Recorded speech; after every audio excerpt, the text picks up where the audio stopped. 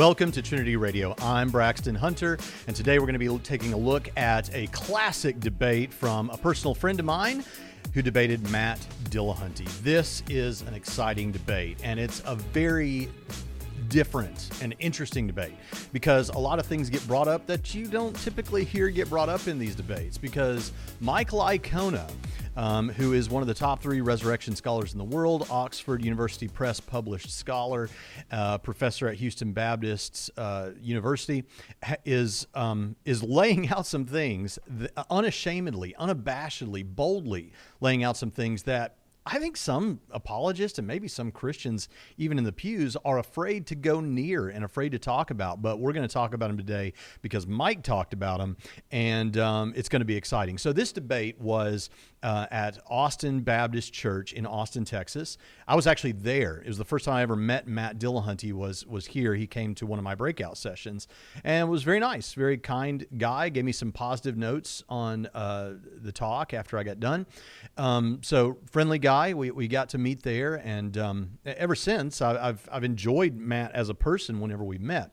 So it was a great time, and then this debate happened, and it threw everyone for a loop. I remember sitting with another well-known apologist, and we were like, what is going on? This is a completely different direction from how Mike typically debates. And it's been controversial for exactly that reason. There are people out there that think that Mike shouldn't have done what he did. So I'll go ahead and let the cat out of the bag. What Mike did, especially those of you that have seen the debate, is he basically argued, and here's one of the things that I want to take away from this. I don't know if Mike actually thought much about this, but within Christian apologetic circles, there are different approaches to how we do apologetics. There are presuppositionalists, there are classical apologists, there are evidentialists, there are cumulative case and reformed epistemology advocates. And so you have these different approaches to how you do apologetics. Well, one of the differences between classical apologists like William Lane Craig and what are typically called evidential apologists like Mike Licona or Gary Habermas or people like that is that the evidentialist thinks if I can present a compelling case for the resurrection of Jesus, then God's existence is going to be the likely explanation for that. It's going to go without saying that there's a God who exists who have raised Jesus from the dead, or something along those lines. A classical apologist, and I consider myself to be one, say no. First, we need to argue that God exists, and then we have a great candidate explanation for Jesus rising from the dead. The plausibility of the resurrection is much greater because, of course, Jesus raising naturally from the dead is incredibly implausible, but it's not implausible if God raised Jesus from the dead, because if God can create the universe for nothing, then raising Jesus from the dead, that's small potatoes for him. So, but what Mike did here is he didn't exactly give a case for God's existence, but he did something very similar that I think probably puts him in a classical apologetic approach for this debate. And that is that first he argues that that there is a supernatural dimension to reality. In fact, he even says, I've got 2 major contentions here, 2 major points I want to make, that empirical data strongly suggests reality has a supernatural dimension. And then 2, historical data suggests Jesus rose from the dead. So whereas typically he would go right into the historical data for the resurrection, he actually tries to up the plausibility here, and we're going to talk about that, by arguing first that there seems to be this supernatural dimension to reality, making it more likely that something like a resurrection is possible. Now, this means that he brings in some things that make people a little bit uncomfortable. The first thing that he brings in is paranormal experiences. He talks about some people playing with a Ouija board and suddenly a trash can lid flies up against the wall. He talks about some other things. Talks about near-death experiences and the journal article data and the literature that is out there on that. He talks about apparitions, people seeing an apparition of a person. And he talks about extreme examples of answered prayer. Now, for my personal apologetic purposes, I've used near-death experiences before because, what more do you want? He's right. It's scientific data that we have because it's often reported by atheist medical professionals moments after the person is resuscitated. So, what more do you want? It's recent.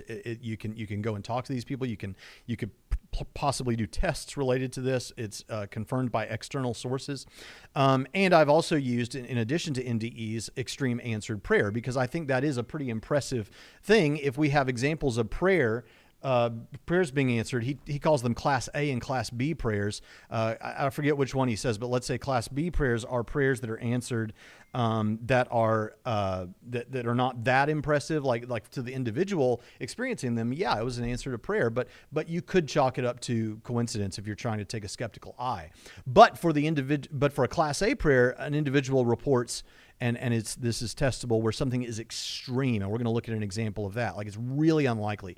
In fact, it gets more unlikely to say that it was not an answer to prayer. So we're going to take a look at those. So of these 4 things that he gives, paranormal experiences, near-death experiences, apparitions, and extreme answered prayer, I've used and will probably in the future use near-death experiences and extreme answer to prayer. I never have and never would have used paranormal experiences or apparitions.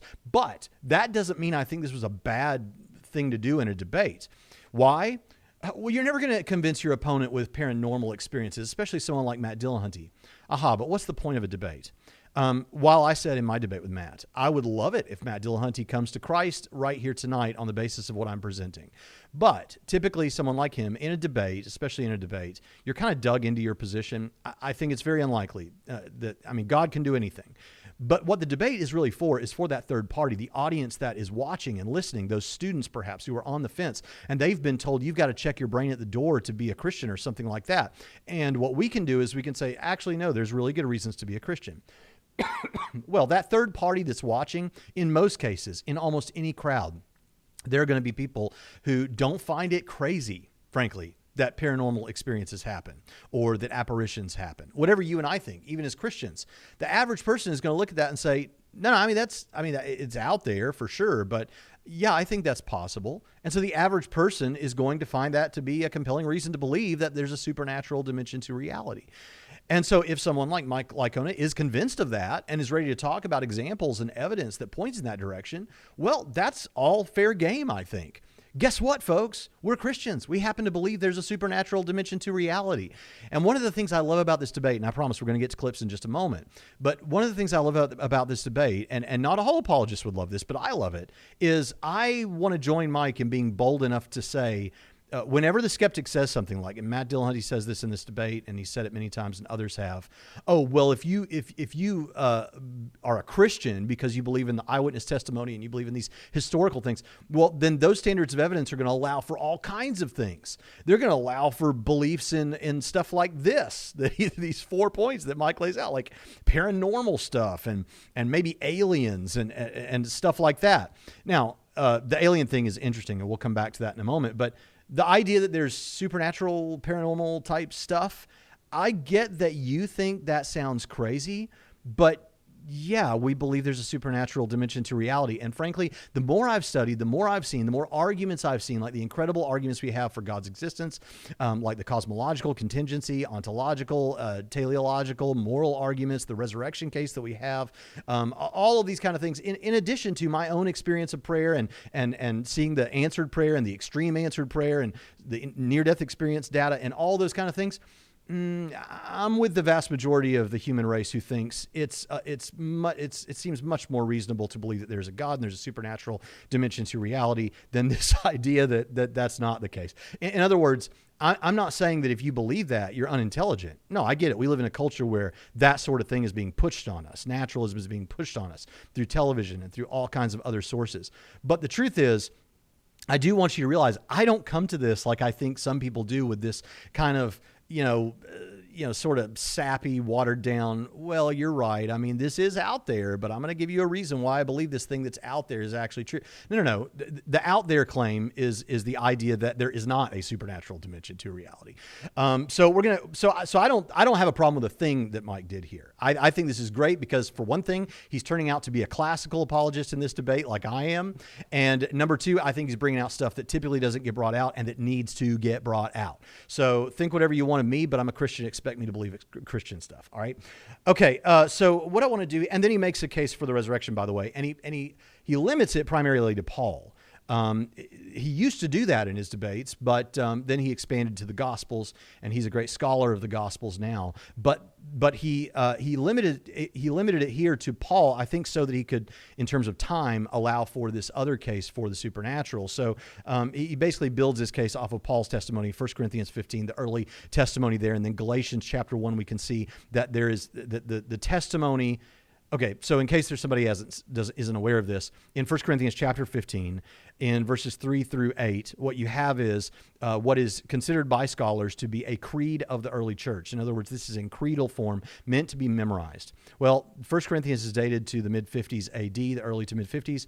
So he had that already when he wrote 1 Corinthians. So that goes back earlier, and we can make a case through Galatians and some other things that creedal statement actually goes back to within the first few years after the events in question, meaning that Christians were immediately after the resurrection basically saying Jesus was dead, buried, and rose again and appeared to these people and those people and these people over here. So what that means is we have early testimony about this. And so he basically builds his case off of those sorts of things, and it's great. But in this debate, that stuff doesn't really get talked about nearly as much as we might expect, because a lot of the focus ends up being on Matt's epistemology and on these supernatural claims. And so I think that's where we want to focus our time as well, although we will get into a little bit about Paul. So with the first thing that I want to play for you, I want you to hear what he says about specifically, you can watch the debate, it's linked in the description, and you can look at the paranormal experiences and the apparitions. But I want to provide you some of what Mike said in terms of near-death experiences and extreme answered prayer, and then I'm going to prove to you that actually when he brought this stuff out, it actually was convincing to at least someone. So let's listen to what he says about near-death experiences. Now, there are tens of thousands of these near-death experiences, tens of thousands. And almost all of them cannot be confirmed. It's not to say they're false, they just can't be confirmed. And occasionally you'll find some where they're fraudulent, they lied about it. Okay, but there are about 300 cases, according to my friend and a mentor of mine, Gary Habermas, who has studied near-death experiences for 45 years, and he is on the editorial board for the Journal of Near-Death Studies. He says there's about 300 for which there is corroboration for what happened. There's a book that came out last year that's got about 200 of these. It's called The Self Does Not Die, and written by and contributed by various near-death experience NDE experts. And in this, they said the one criterion that had to be fulfilled to pass to have the story in this book is there had to be corroboration from at least one external source to corroborate what the NDEer had seen and experienced. In other words, what they had learned. So about 200 of these. All right, so that's pretty cool. It seems to suggest that there's an afterlife of some sort and a spiritual dimension. Okay, so I want you to notice there, he's giving data that is from experts. Now, in my book, Death is a Doorway, I actually include a few near-death experiences, and I think I give sources for the Lancet Medical Journal and among others. But so I've got my own criteria for what near-death experiences I think should be considered. I don't actually care what they say about the afterlife. I mean, I do care. It's interesting to me. But in terms, what I'm looking for is there something evidential that indicates that we survive physical death? And so my criteria, I think I have 4. Let's see if I can remember them. So there was that this was written up by a medical professional. Okay, I don't want to hear about this from some dad of some kid. You know, we've seen that before. Written up by a medical professional, and it's strongest if that medical professional is an unbeliever, for obvious reasons. Second, recorded quickly or soon after the person is resuscitated. So it's not like 3 months later this person has had time to concoct a story. We want to hear about it pretty quickly. Number 3, it involves no contradictions, because if it involves a contradiction, then it's impossible. It could involve some amazing stuff, some supernatural stuff, but if there's something that is a literal contradiction, contradictions are impossible, so it wouldn't pass the coherence test. And let's see, what's the 4th one? Oh, it needs to have something evidential, something we can check. And a lot of these things do. So we're going to listen now to an example of a story that he gives that I think probably matches those categories. So here's one of them that he presented in the debate during his first rebuttal. There's this one example where this mother was dying. She was in the hospital, ready to die, and she wanted to see or actually she didn't want to see her son. She was estranged from him. He had caused him great financial trouble. He wanted to see her. She refused. The daughter was with her mom in the hospital. The son was in a bar across from the hospital crying at the bar when all of a sudden his mom came walking in. She was dressed. She came in the bar. She saw him. She started walking toward him. He stood up. He said, "Mom, what are you doing here?" He starts walking, and some people got in the way, and she was gone. Well, a few moments later, her mom in the hospital woke up, and she told her daughter, "I just had a weird dream. I dreamt that I was in a bar, and I saw my son crying at the bar, and he started walking to me, and then I woke up." And the doctors, a doctor who was there who had been tending, was able to verify this with the son, that that's what he saw independently, and then verify it with the daughter, and then mom died that night. So you see these kinds of things. That's the kind of stories that we find, 200 to 300 of these, so they are verified. Okay, so this is a highly evidential case, and you think, well, then why haven't I heard about these? I'm not sure. Do you know there are thousands upon thousands of these cases, and in fact, they are in medical journals. That there is a journal that is related to this that Lykona mentions in the thing. One of the most famous books on this is called Life After Life. I don't know how credible it is, but it was one of the first that kind of brought attention to this sort of thing.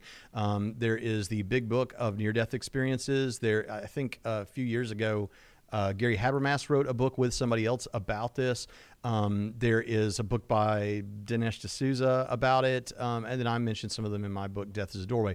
But the bottom line is that there's a lot of other literature on it. I mean, this is something that cannot be ignored. There are beautiful examples. I can't give you the source for this one. I've mentioned it many times. But one of my favorites comes from Gary Habermas. He talks about when he was at a university and he was speaking to a group of medical doctors, and over on the left-hand side of the crowd was an oncologist who was an atheist woman, and on the right-hand side of the crowd was an ear, nose, and throat doctor, and his wife was with him. And somewhere in the discussion, he was talking about what people claim they experience when they go to this afterlife encounter. And this is medical professionals listening. And at some point, the wife of this ear, nose, and throat doctor stands up and says, "You can stop right there. I've been to heaven, and I can tell you about it." Well, after a few awkward moments, the atheist oncologist on the other side of the room stood up and said, "Well, don't just stand there. Tell us about it." And she told how she was giving birth to her third child. She had already had 2 sons. She was giving birth to the third son, and she was bleeding out on the table, I think, if I got this right. And she had no brainwave, no heart rate. And I can't remember if they said she was declared dead, but she, I mean, it was bad news. And later she was resuscitated, and she told Gary Habermas in this crowd, "But in the intermediate time, I was in this place that was incredible." She said, "I can try to describe it to you," but she said, "I can tell you about the colors. The colors were amazing." And then she stopped herself and she said, "No, because when I say color, you're just thinking of blue, green, red. These are colors that you can't imagine, that are beyond what humans can perceive." And then she said, "Well, I can tell you about the music." And she stopped herself and said, "No, because when I say music, you're thinking of Beethoven and Bach, and this is music that is far beyond anything that humans have ever been able to create." And she said, "I guess I can't describe it to you." And he said, "Let me ask you this. Do you believe that you were really there?" She said, "I'm more convinced I was there than I am that I'm here right now." And then he asked her this telling question. He said, "It's my understanding that one of the strongest bonds that human beings can have is that between a mother and her child. You had 2 sons already that you knew and loved. You had a husband. You had a child that you'd carried for 9 months, but you'd not yet held in your arms. If you could have your way, would you have stayed in that place, or would you have come back to be with those sons and that husband?" And she looked at the ground and she pointed at her husband and she said, "I know how this makes me sound, but he could raise our children. I would have never left that incredible place." Now, that one is anecdotal. You say, "Braxton, do you really believe that woman went to some intermediate state or to heaven or something?" Listen, I don't know, but I'll tell you this. If the Bible is true, then that is incredibly consistent with what I expect to be the case about the afterlife. But the bottom line is there are a lot of these things that are evidential, that can be checked out. And I encourage you to check them out. All right, so you might ask, well, but I hear people all the time, internet atheists, say no one really ever becomes a Christian because of apologetics, or they think they can caveat it with this unfalsifiable claim. Okay, some people do, but very, very few actually become Christians because of apologetics. Well, all I can do is continue on a weekly basis to point people to people that have become Christians or come back to Christianity from atheism because God used some kind of apologetics. With respect to this debate specifically, I want you to hear what this guy had to say. Hey, I'm here with a new friend. His name's Alex, and Alex came up to me after a lecture tonight, and he told me an interesting story that has to do with the value of debates. The first time I ever heard of Mr. Mike Licona was through the Mike Licona versus Matt Dillahunty debate. And the reason I came across that debate was because I used to be an atheist and actually an anti-theist. And it was actually after that debate that I started leading back into Christianity. Yeah, man, that's awesome. So about this debate specifically, we see here that here is a guy who heard this debate and became a Christian. So scoff all you want, but this debate was not good for atheism. All right, let's take a look at another example of what he brought. Here's Licona explaining an example of extreme answered prayer. Let me give you one, though, and it's not for me. And there's a reason I'm going to give this for someone else. It's from an atheist, someone who is today an atheist. Someone who is an atheist today, but when this happened was a Christian. He told me, we were going in an email exchange. This was, I don't know, less than 10 years ago. And he said, yeah, resurrection, yeah, but I still don't buy it. And I said, well, there's miracles, there's answered prayers. Yeah, I've been there, done that. You see, I used to be a Christian. And my dad was a deacon in a church, and we went to church, and we had this all-night prayer meeting. It was a small church, but we really needed money. And we had this all-night prayer meeting. Well, now I'm going to pick up with the email and quote him verbatim. One time my church desperately needed $7,641 in order to keep going. After an all-night prayer meeting, my dad went to pick up the mail, and in it was a check for exactly $7,641 from someone who didn't even know the church needed the money, but had heard one of the pastors speak a few years ago. My dad contacted the giver, and she said that after she'd heard the pastor speak, she felt God wanted her to put some cash in an annuity and give it to our church. The process took several years, and just days before, she decided to close the account and send the accrued money to the church, and it happened to be the exact amount that was needed right after an all-night prayer meeting. Now, this is an atheist telling me this, and a few lines later, he writes this. All right, here's what he said. I looked as hard as I could, but finally I realized I had no good reasons to think God existed. Right after he told me about this answered prayer. So there are these extreme answered prayers. I could give you a number of examples from my own life as well as those whom I've heard from others. Again, these would be Class A answered prayers that would strongly suggest there's a supernatural component to reality.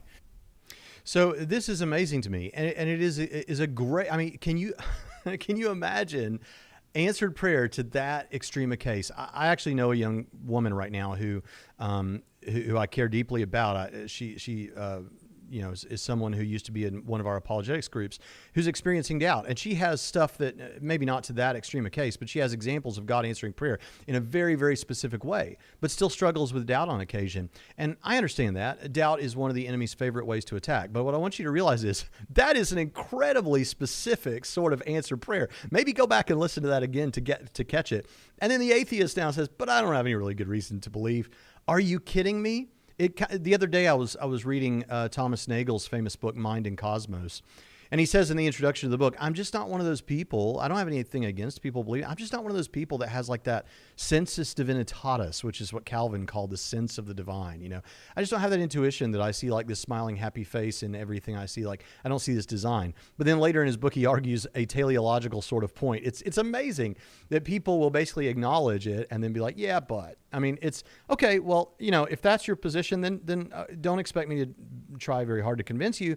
I don't know what I can give you to convince you. One of my favorite phrases over the past year and a half, I guess, comes from Mike Winger, and if it came from someone else, I don't know. And he said, look, my job is not to convince you. My job is to present good arguments. Your job is to be convinced by good arguments. That's basically a paraphrase of it. So, all right, now I want you to notice here, and we're about to get to Dillahunty after this next clip, but what I want you to see here is what exactly Mike is trying to do in this case. And remember how I said it's a two-step approach. He's showing that there's a supernatural dimension to reality, and then he's using that to show that, look, when it comes to the resurrection, then it makes sense that Jesus would be raised because of this, because there is a supernatural dimension to reality.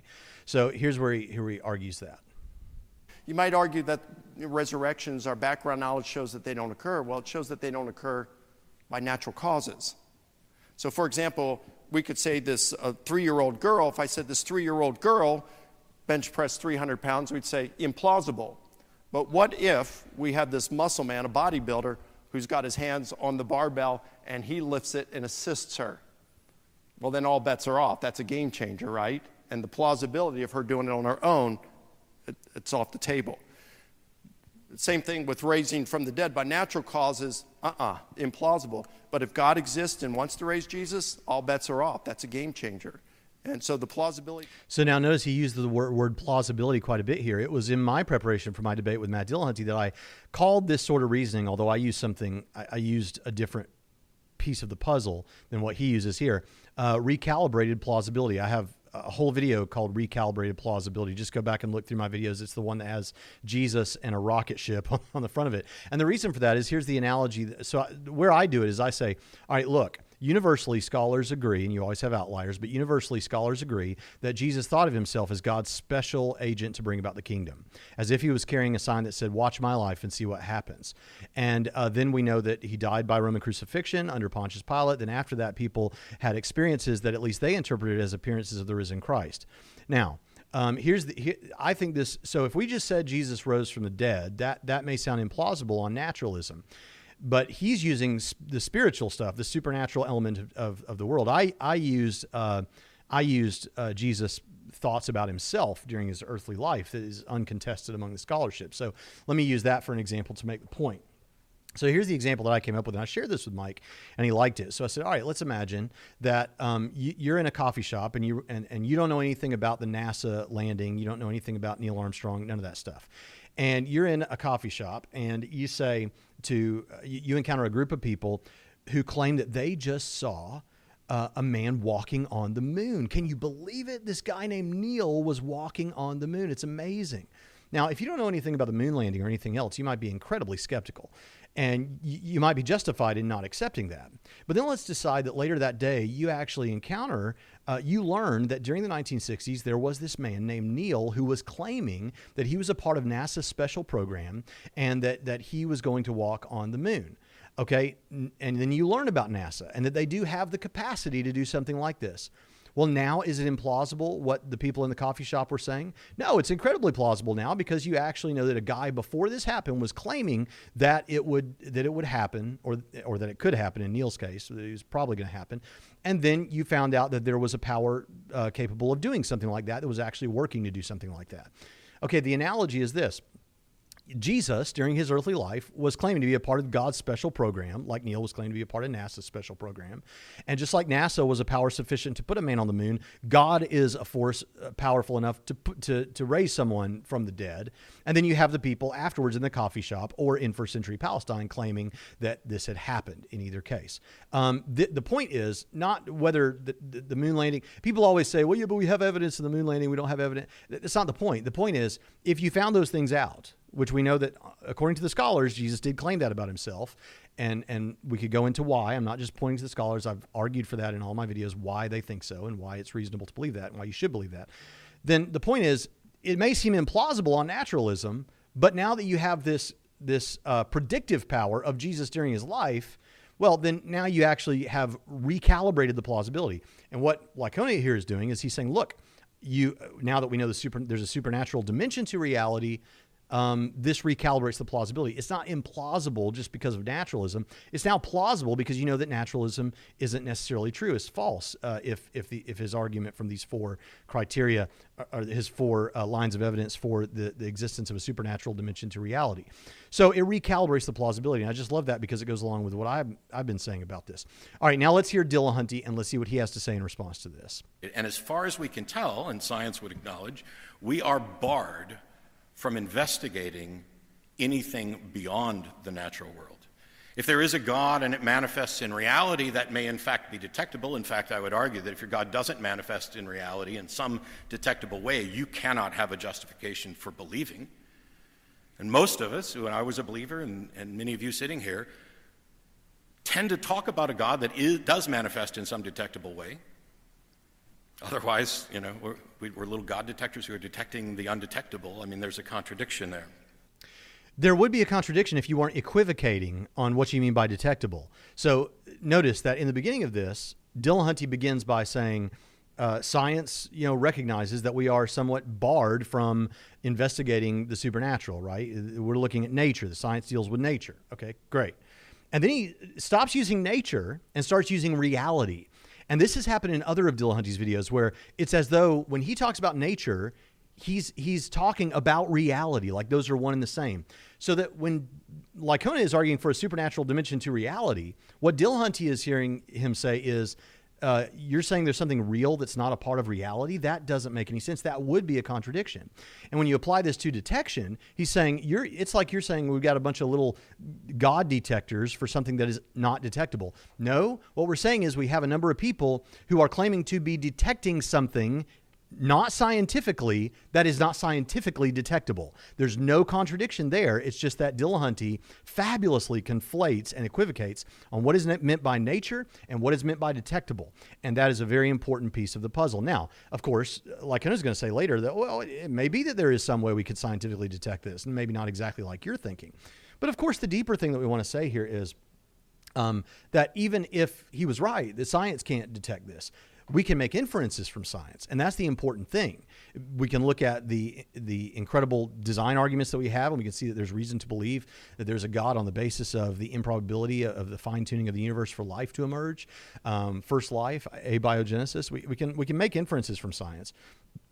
And we're going to see some testing of that and some pressing of that earlier. But I just want you to notice that conflation there. And again, a repeated reliance on science. It's just always science, science, science. Well, science is wonderful. I'm not discounting science. I thank God for science. In fact, my belief in God makes sense of there being a rational, a cosmos that we can rationally think about and investigate that has some uniformity in it. That all makes sense if there's God. I don't know that it makes sense if there's no God. See my debate review of Michael Shermer and David Wood for that. But let's go on to hear another bombastic claim here. And I want you, when I play this, to watch Mike Licona. I love that this caught Mike Licona's face. I want you to watch how surprised Mike Licona is here when Matt Dillahunty says that the supernatural has no explanatory power. Now, before I go there, explanatory power, so you have these different criteria for, say, historical investigation, but you can also use it for philosophy and other things. And so something has explanatory power if it would be sufficient to explain a set of circumstances. Explanatory, I guess that would be explanatory scope. Scope would be explanatory scope would be, can it account for a number of details instead of just like one piece of this thing? So like with the resurrection, for example, we might say, okay, so Richard Carrier's idea that Jesus or that Paul was experiencing some kind of a grief hallucination, that he was persecuting the church and then suddenly he felt so grief-stricken about this that he has this thing called conversion disorder and then he comes to believe. Okay, if that were true, that would explain Paul, but it wouldn't explain James, it wouldn't explain the empty tomb, it wouldn't explain all these other things, right? So that doesn't have explanatory scope. Okay, so you have to have explanatory scope. You also have to have explanatory power. And I was right. I shouldn't have corrected myself. Explanatory power is it sufficient to account for the thing that we're talking about? If it's true, would it account for this? Matt Dillahunty is going to say that supernatural has no explanatory power. Are you kidding me? And I want you to watch Mike Licona's face during this. Because the supernatural has no explanatory power. We explain things, or we gain an understanding of the unknown by appealing to the known. Okay, so first of all, Mike is saying that because this is not even consistent with what Matt Dillahunty typically says. Typically, Matt will say, well, of course, the supernatural would explain everything, and therefore it's an answer for nothing. Okay, that's to say it's got too much explanatory power, like it would explain anything. Which is not exactly true because it wouldn't explain it wouldn't allow for contradictory things. So we need to be more careful with how we phrase things and what we're saying exactly. Precision is important. But nevertheless, it's not, of course it has explanatory power. But then he says we explain things based on what we already have good reason to believe based on other things. Okay, so that, remember, is why Mike began by saying we have good reason to believe that there's a supernatural dimension to reality. That's the importance of pointing that out. And I think based on later comments, Matt understands that. But I also want to say here that the way that Matt argues this, and he won't admit to this, and if I'm wrong, Matt, I'm sorry, but the way I see this repeatedly is this can never fulfill itself. Because, of course, we're trying to give you evidence for the existence of the supernatural or for a miracle with the resurrection. But you say, well, you have to have demonstrated that that's a real thing before you can use it as an explanation. Okay, that's what I'm trying to do right now. I'm trying to establish it for you. No, because you can't say that was supernatural because we don't know that there's supernatural. So the demonstration has to have a prior demonstration to get the demonstration. This whole thing becomes circular in your epistemology. It's really problematic. I want to correct a mistake he makes here about William Lane Craig as we talk about this two-step classical method. Listen to what he says. When William Lane Craig has debated the resurrection, he acknowledges that he presupposes a foundational premise that a God exists, specifically a God that is capable and desirous of resurrecting someone. This is a necessary component because you have to have this belief in order to even attempt to claim that raising from the dead is a plausible explanation to the facts surrounding an empty tomb. If you don't believe that there is a God, if you don't believe that people can be raised from the dead, it cannot be a plausible explanation. And so you have to begin with this foundation, which is why there are so many debates that are, hey, does God exist? Let's just talk about that over and over and over again. I admit it gets tiring. I'm sure it's frustrating for many people, but it's not a trivial point. Because if we debate the resurrection, as we will right now, the people who don't believe that a God exists are never going to be convinced that it's a plausible explanation, or not rationally convinced. You have to start with that foundation. Okay, now this is great. I think Matt gets it. Matt understands, okay, look, and I don't know if he studied this and came upon this or if he just noticed it. But the reality is we typically, like people like William Lane Craig, typically argue that God exists, or in the case of Mike Licona here, that the supernatural is real before arguing for the resurrection, as I've said before, because it recalibrates the plausibility and makes it reasonable, right? Okay, you've got a power sufficient to do that. Okay, great. That's great. I'm glad you see that. Now, he misspeaks about William Lane Craig, and I don't think he intended this. I'm giving him the benefit of the doubt. Or maybe he doesn't understand it, but I think maybe he does. He says that William Lane Craig presupposes God's existence to argue for the resurrection. No, sir. William Lane Craig argues for God's existence and then moves to the resurrection. What could have given Matt that impression is there are debates. I can think of one. I don't know which one it was, but I remember it, where William Lane Craig is asked to specifically debate the resurrection. So he says something like, well, typically I would have given a case for the resurrection or for God's existence first. So I'm having to presuppose it for my case here, right? In other words, what he's saying basically is, I got good reasons to believe God exists. I can't give them to you now because of the point of this debate, but that's how I typically argue. So, Craig is a classical apologist. Now, another thing that needs to be mentioned here is I can't tell you where, and this is bad of me not to be able to source this, but I'm not going to go digging through and try to find it. But I've seen I've seen Matt Dillahunty complain about the fact that Christian apologists just want to debate God's existence instead of debating the Christian God's existence. In fact, it was because of that, and because I agree with him, that when we had our debate, I suggested, does the Christian God exist as the debate topic? So it's like he's saying, yeah, you need, argue for your specific God, not some God of the philosophers. Amen. But then here he says, you need to argue for the God of the philosophers. That's why we have all these debates. Which way do we want it? I don't know. But anyway, I think those are important things to mention. But yes, he understands now, and he even suggests that he understands that's why Mike does what he does. You got to give some explanation that there's a power sufficient to do this. And Mike does that by arguing that there's a supernatural dimension to reality. I'm going to play this real quick here. I've covered this many times, but I want to make a different point here. Matt wants to say that it's basically God's fault that Matt doesn't believe if God exists, because God could have created a universe such that Matt would have believed. If there was a God who created the universe, had decisions about what kind of universe he wanted to make, and created this one specifically, then didn't God specifically choose the universe in which I would lose my faith and become an atheist? Didn't God choose the universe in which we don't have access to confirm rationally, reasonably, the supernatural? Didn't God pick the universe where the single most important facet of his message is not clearly evidenced? I don't know. Okay, so now I've covered this almost every time there's been a debate review of Matt Dillahunty. I actually have a short video that you can go look up. I forget what it's called, but it's in the short videos playlist. It's got a young lady with blonde hair on the cover, so you'll be able to find it really easily, and my face. And I respond directly to Matt in our debate about this issue. But I want to so I'm not going to rehash all of that. But here's what I do want to say about this here that I think is important. Why did God actualize a world where there's so little reason to believe or so little evidence?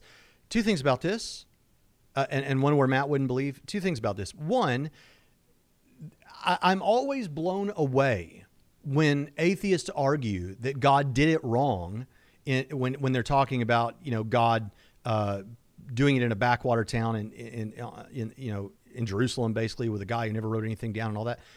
What do you mean? Like, Hitchens used to do this all the time, talk about this and denigrate this idea. You do realize it worked, right? Like, the whole world has heard the gospel. And yeah, we would not have told God to do it the way that God did it, but it worked out splendidly. So this idea that the way it was done was a bad idea or a bad strategy, not buying that so much. But secondly, a world where you're not convinced. Well, we know why you're not convinced, Matt. I'm sorry. I just have to say it. I've done too many videos on this. I've studied this man for too long. Your epistemology is structured such that it will not allow for the kind of evidence that would convince you. Secondly, what kind of world did God actualize? This would bother me a little bit if I were Matt.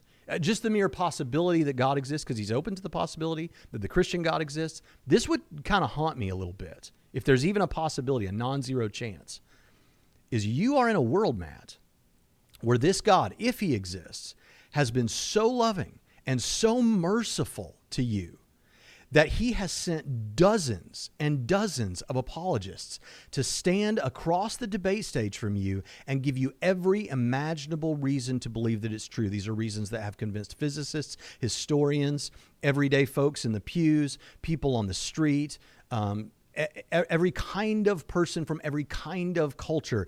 And you have had the very best of debaters, not counting myself in that, but you're standing across the stage from Mike Licona. You have had the very best of this. That's the world God actualized, a world where he loves you so much that he has pursued you to that degree. That's the world that you live in. Now, I want to go to a pretty straightforward statement that Mike Licona makes in his rebuttal, and this became kind of a linchpin of this debate. Second, Matt goes by methodological naturalism to say that science, we are bound, or barred, I should say, from investigating the supernatural. That's bunk. We are not barred. Now, a lot of scientists tie their hands behind their back. That's called methodological naturalism, where they're not allowed to consider the supernatural. But let me tell you, methodological naturalism, simply stated, is a safe space for skeptical scholars and scientists where they can hide from serious consideration from solutions that involve supernatural or God. You know, those trigger words for them because it makes them uncomfortable. That's what methodological naturalism is. And it fails, and here's why. Let's suppose that astronomers have been watching a comet for years, and all of a sudden they do some calculations. They say, this comet is going to slam into the moon's surface tomorrow. And so the next day, you have the Hubble Space Telescope and all these planetariums that are zoomed in on the lunar surface, and they watch, boom, as the impact happens. And as the lunar dust settles, there's a message embedded on the lunar surface that says God exists, and it's in Greek and Hebrew. Well, according to methodological naturalism, a scientist couldn't even affirm that the event had occurred. It would certainly be a supernatural event, and because of that, they couldn't even affirm that the event had occurred. Well, of course you could affirm the event occurred. Maybe you can't confirm as a scientist that God is the one behind it, but you could say this miraculous event occurred and leave the cause undetermined. That's why methodological naturalism fails. It actually, in the end, it could actually serve to be a science stopper. Okay, now I want to clarify what's being said here. So you heard the analogy that Mike gave. I've brought up this analogy many times. You might be confused by his statement there that why couldn't scientists confirm at least that this event occurred? Think about the resurrection. We're honing in on the resurrection here with methodological naturalism. What people like Mike Licona typically do in an evidential case is they'll say something like, okay, let's just grant you that a historian can't conclude a miracle. By the way, that's granting far too much. There are no canons of historiography somewhere. There are general approaches, but it's far from agreed upon. But let's just say that. Let's say a historian can't conclude a miracle took place. What people like Mike will argue is, look, you can conclude that Jesus was alive and died by Roman crucifixion, and perhaps you can conclude that there's good reason to believe that Jesus was alive at a later date. Okay, those are two claims that are completely natural, that Jesus was alive and died, And here's a separate claim that at this later point, Jesus was alive. Now, why would methodological naturalism have a problem with that? Because the obvious explanation is that somehow Jesus rose from the dead, and that's not within the purview of methodological naturalism, even though it could very well be the best historiography. Now, what's the parallel with the moon? If that's the case, then scientists shouldn't be able to conclude about the moon. Well, there was this moment at T1 where the moon was as it normally is, and then there was this moment at T2 where sometime later where it said this on the surface of the moon after an asteroid hit it.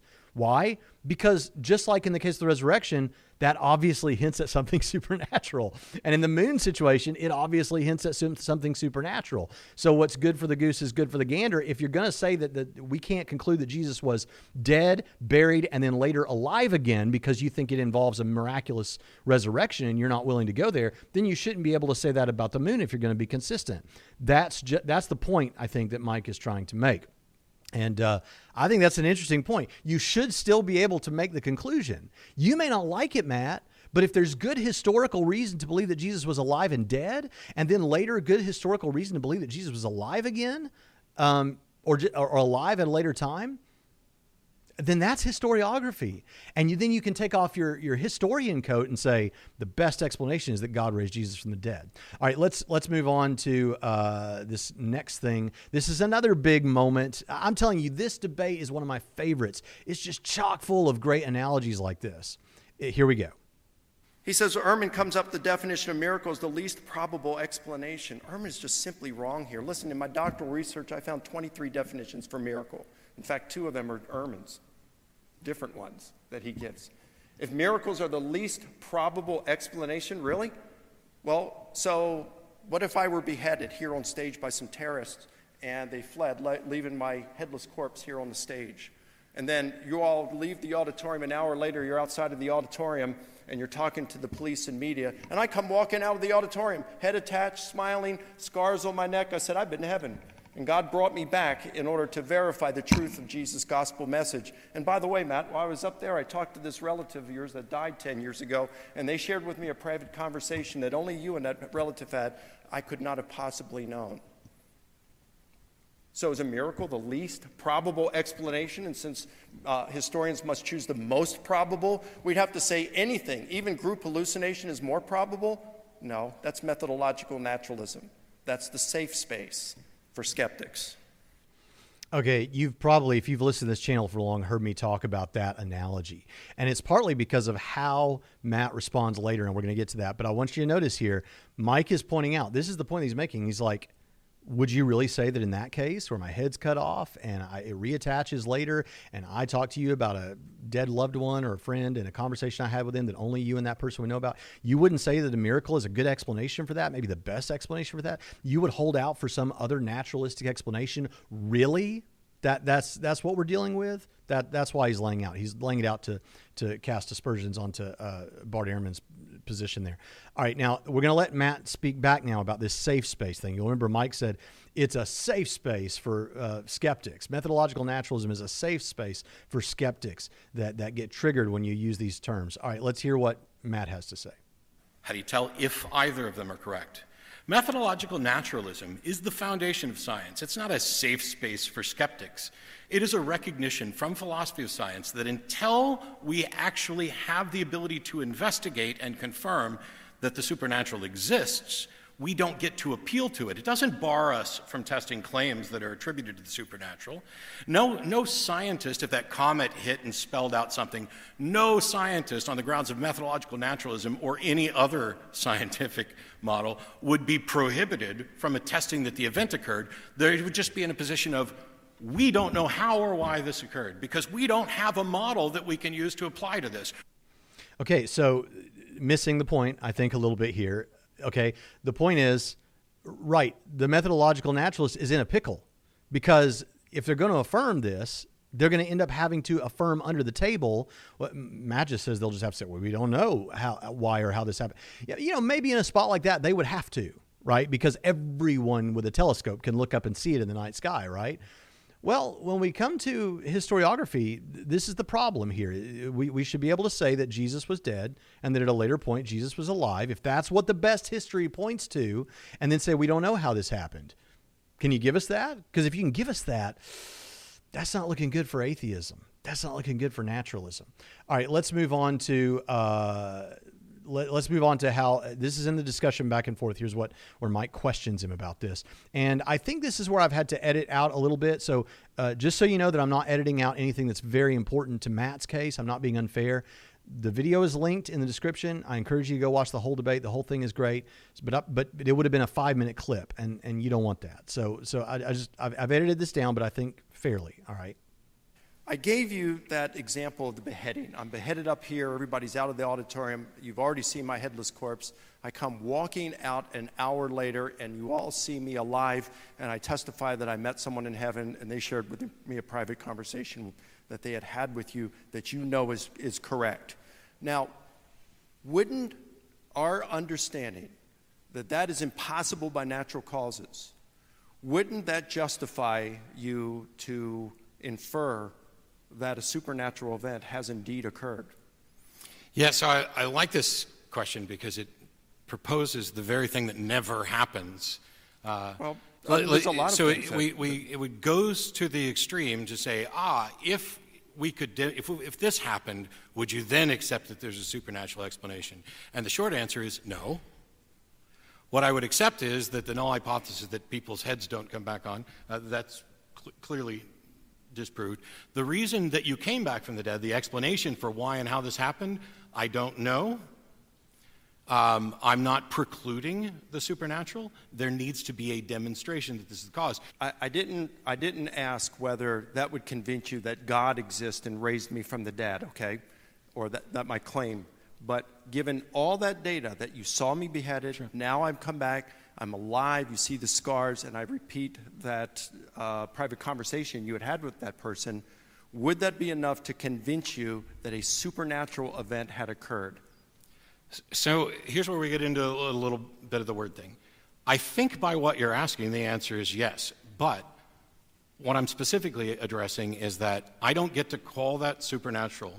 What it would be is there's something new and weird and undiscovered and unknown within nature. I would fully accept that it happened. If you're asking, would I then be reasonably convinced that the best explanation is that something beyond nature did this? I don't know. You don't even know if that would convince you. Hey, based on my current understanding, this is impossible given what we know about nature. Therefore, I'm going to call it supernatural. With the acknowledgement that later on somebody might find a natural explanation, my answer is you don't have justification to call it supernatural. What you're expressing there is a discomfort with saying, I don't know what the explanation is. Not at all. One final thing. I would just say that if someone was beheaded like I'm given, and you were still unwilling to say supernatural, then, Matt, I think the problem is your epistemology there. I don't think there's anything practically that could convince you. Right? Right? Now, it's weird. You have to go back and watch this because I think that, I'm sorry, maybe I'm wrong. I feel like I always try not to judge motives, but it really seemed like there was an attempt to dodge here on Dillahunty's part. Because at first he says no, and then he says, I think by the way you're asking this, my answer is yes, but I don't get to conclude that. And then later he loops back around to, you're just uncomfortable with I don't know. And then he doesn't, whenever Lycona says, I just think there's a problem with your epistemology if you're still saying I don't know. And Dillahunty doesn't come back and say, no, I said yes, because he didn't say yes. He said yes, and then he said a bunch of stuff. I'm trying not to use the phrase word salad, that then comes back around to, I don't know. And so the point still stands. And plus, I brought that to Matt in our debate, and he didn't say, no, I would believe that. No, this is something that's on record. I mean, back in 2014 and 2015 when he had a debate with Matt Slick, he said, if someone parted an ocean in Jesus' name, would you then believe something supernatural happened? No. Okay, it's your epistemology. It's your epistemology. This has been documented over and over and over again. To the degree that anyone who's moved by this, Matt Dillahunty's opinions about what should count as good and bad evidence should have no hold on you. All right. So now I want to show you this next thing. The reason I'm showing you this, remember I said this thing was kind of all over the place. The resurrection was a part of it, but that didn't get as focused on as much. So maybe I'm leaving some stuff out that was important to that discussion. I don't know. But they got on this business of Paul and whether or not Paul ever encountered Jesus during Jesus' earthly ministry. This likewise happened a little bit in with the question of whether Paul encountered Jesus on the cross in the McClatchy debate. I'm recording this the day before. I'm supposed to do a recording on the McClatchy debate, so I don't know whether we end up covering that or not. But I think it's important to note here that this is an example where Matt always tries really hard not to have any burden of proof. Now, I'm not saying why. I'm just saying that's how he structures things. Remember, he says, in this debate, he says, this debate is not, did the resurrection happen? And Mike's over here saying, yes, it did. And I'm over here saying, no, it didn't. It's, I don't know. I haven't been presented enough evidence, because then you don't have a burden of proof. If you say, no, Jesus did not rise from the dead, now you've got to shoulder that claim. How do you know Jesus didn't rise from the dead? Likewise about God's existence. How do you know God doesn't exist? So I'm just saying, I'm not convinced. I lack a belief. That's what's going on there. So every now and then, because he speaks so much, Matt will accidentally make a claim that then he's challenged on, because now he shoulders a burden of proof. In our debate, I called it a dodge, because what we were dealing with was, okay, you don't believe in libertarian freedom. Do you believe determinism is true? Because that's it, libertarian freedom or determinism. Compatibilism is determinism. And he's, well, I'm just saying, how do I know that libertarian freedom is true? When he has gone on record affirming determinism before, I think, that's certainly his position. So, but he, I think, was trying to dodge, because he knew, if I say determinism is true, now I've got to defend determinism. Likewise here, he messed up and accidentally shouldered some burden of proof on this claim that I'm sure he didn't think he would get challenged on about Paul, whether Paul ever saw Jesus during Jesus' earthly ministry. And I think you see here where this is why Matt does it the way he does it, because when you have to shoulder your burden of proof, it gets hard for the atheist with almost anything. It's hard for Matt. So you'll hear what I'm talking about when you watch this. Okay, so I want to look at Paul here, because you went after him. You said Paul never met Jesus. He wasn't around for many of the events. How do you know that? Well, what I'm saying is that there is no attestation that this occurred. The story of Paul is that he was opposed to Christianity and he had the experience of the Damascus Road. This was years after Jesus purportedly died. I'm just going with what the gospel reports. I'm not saying that I'm convinced that that is in fact the case. Okay, because I know Ehrman claims this too, and it's like, you don't have a shred of evidence for that. In fact, why does Paul hate the Christian movement? Well, it's the null hypothesis. The null hypothesis would be that Paul never met Jesus in person while he was alive. Right, but there's no evidence that that's the case. In fact, I would think that he did. I think it's plausible, perhaps even probably, that every time you turn around in the Gospels, you find that Jesus is going on some kind of a trip to Jerusalem to celebrate some sort of a festival or something, and he's making commotion in the temple. Paul was a Pharisee, according to his own testimony. He's going up through the ladder, and is climbing the ladder, is doing pretty well in it. I think there's a really good chance he was probably there at Jesus' trial before the high priest. But to say that Paul had never met Jesus, which you made that claim, that he wasn't around for any of Jesus' events, you were making assertions there without a shred of evidence. No, I was expressing the null hypothesis. You are personally convinced that Paul probably met Jesus. Do you have any evidence that he did? I think there's a good chance. Well, a good chance isn't evidence that he actually did. But I'm not even, that's not my argument. You're the one making the argument here. I'm saying you don't have the evidence for that. I was expressing the null hypothesis, which is... Well, if you make an assertion, you bear the burden of proof. See, that's the important thing here, is he messed up, he made a claim, and now you got to defend that claim. I mean, it wasn't terribly important to Mike's case that Paul encountered Jesus during his earthly ministry. So that's why he's like, no, I'm not arguing that he definitely did. I'm not supposed to present you evidence that he did. I'm saying I don't know. I'm actually saying I think it's likely, but I'm not making an argument about this. You're the one who made the claim he never encountered Jesus during his earthly ministry. When you make a claim, you shoulder the burden of proof. So stop with this null hypothesis. It's enough with the null hypothesis stuff, okay? We've heard that. That's enough with that. You now need to demonstrate what you're saying, right? And when that happens, it's not that's why Matt tries to run from that. I won't say he tries to run from that. That's why he structures everything so that never happens.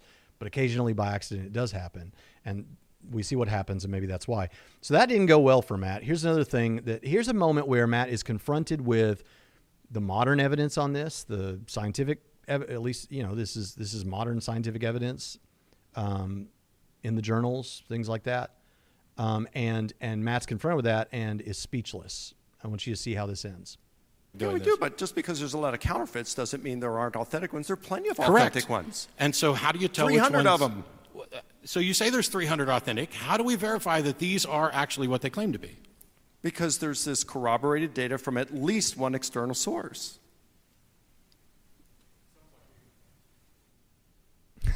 But I mean, I'm not trying to be snarky.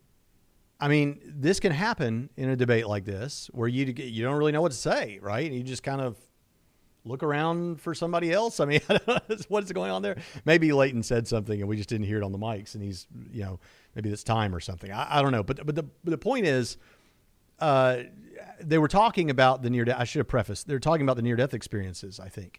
And, a lot of them are fake, and a lot of this supernatural, paranormal stuff is not real. But here we got 200 to 300 cases with an external referent or an external, person who can testify to this or whatever, and it's been all written up. That's how we know. And Matt's, I'm telling you, when people take issue with this debate, it says more about them than it does about the debate, because they get queasy about the paranormal stuff. They get queasy about Ouija boards and all this kind of thing. I'm telling you, listen to me. I've run into Christians who, if you talk about demons and stuff like that, they roll their eyes.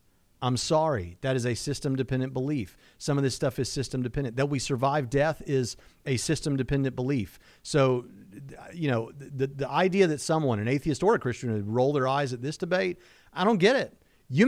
This stuff may not get talked about that much, but maybe that's a problem. It should be talked about more, because the average Joe out there who's not all wrapped up in the worldview discussions doesn't have such a hard time believing some of this stuff. Lastly, this is the last clip of the day, and it just goes off in a complete other direction, but I just think Lycona's response to this is hilarious, because again, what we're seeing is a skeptic trying to tie the supernatural claims to stuff that just everybody knows is bunk. Everybody knows that's crazy. You don't want to be identified with that, so you need to drop this thing too. That's how it feels. And so he asked him about aliens. It always comes up. Aliens. You don't believe in aliens, do you? You say you believe in the resurrection because of these eyewitnesses. What about all the eyewitnesses to aliens and all that kind of thing? Here's how that goes. Do you believe that people are abducted by aliens? No. But I would be open to it. But I don't think the evidence is good enough for it. Didn't go the way you thought it would, did it? Yeah. I mean, what I was planning to say if this came up in my debate with Matt was I was going to say, listen, I haven't looked into that stuff, but maybe there's something to it. There's enough going on that where there's smoke, there's fire, there's something perhaps going on. But the reality is that if you can give me a case for alien life that is as powerful as the case for God's existence that comes from the Kalam cosmological argument, you'll find me with a tinfoil hat in the middle of the desert tonight, because I haven't seen anything like that. Now, you say, well, they do have something like that. Okay, let me tell you what about this alien thing. Mike goes on to argue on evidential grounds, which I don't think Matt expected, why, given the distance from the nearest habitable planet and the speed of light and all these kind of things, it's really unlikely they would have gotten here, but maybe it's something supernatural like the demonic or something. That's what Hugh Ross, who's an astronomer, argues in his book. And recently there was a debate, I think, on Modern Day Debates or somewhere where Hugh Ross presented that. And we have an episode here on this channel where I go through that and give the various data points on that. But the thing is, no, we're not throwing that out. If there's good evidence, then there's good evidence. Something might be happening. Now, we're not jumping to little green men, but we're saying, hey, it seems like maybe something's going on here. We don't know what, but there's something going on. And you thought we'd throw it out. You thought we'd be like, well, we don't want to be thought of as these people that believe in aliens. Well, hold on. We want to follow the evidence. We're not saying it because it doesn't go with our favorite way of taking in evidence, which is scientific naturalism, that we're going to throw it out. No, we want to take in all the ways that humans take in information. Yeah, science, testimony, personal experience, historiography, philosophy. We're open to all of that. We're not going to narrow it down. We want to be free thinkers. So we're open to all those things. And if that means that, yeah, there's actually good evidence for some supernatural stuff, or there's something going on with this UFO sort of thing, we're not saying it's aliens. We don't know. But if there's good evidence, there's good evidence. Don't be so narrow-minded. That's the takeaway there. Be a free thinker. That's what we try to do as Christians. So anyway, I really enjoyed this. This is one of my favorite debates. I wanted to do, I can't believe I hadn't already covered it. I hope you enjoyed this. I hope you took something away from it. The ultimate, at the end of the day, we didn't talk much about the resurrection. Let me tell you this. Jesus rose from the dead. We've got a whole playlist on that on this channel. And the reason he did that, he died on the cross for you and for me and for the sin of the world so that you could be a part of a kingdom and so that you could know that you could be with him forever and you could have a family and you could get an inheritance and you not have to go to a place that we call hell. Listen, I want you to be a part of that. Just trust the Lord, repent of your sins, and I believe that he will forgive you and you will be a part of that kingdom. I'd love to hear about it if that's happened to you. Listen, if you enjoy the kind of stuff that we do on this channel, I'd love it if you'd help us out on patreon.com/Trinity Radio. You can give just a little bit every month and it will actually benefit. I hope it'll benefit you. It'll help us do more with what we're doing, but you get a lot of free stuff too. All kinds of stuff. 5 full seminary level classes on apologetics. Also ebooks, lots of ebooks, a Facebook group that is just for patrons. In the future, we're going to do some other things. There's all kinds of episodes that you've never seen before. Listen, I hope you'll check that out and prayerfully consider just giving a little bit. If you enjoy this program, I mean, listen, you get this stuff for free. And I'm not going to try to guilt you, but if you're the kind of person that if you live near me, you might buy me a cup of coffee at Starbucks every now and then for $3 or $4, hey, go give that at Patreon. I'd really, really appreciate it. Thank you so much. I love every one of you, and I'll see you next time on Trinity Radio.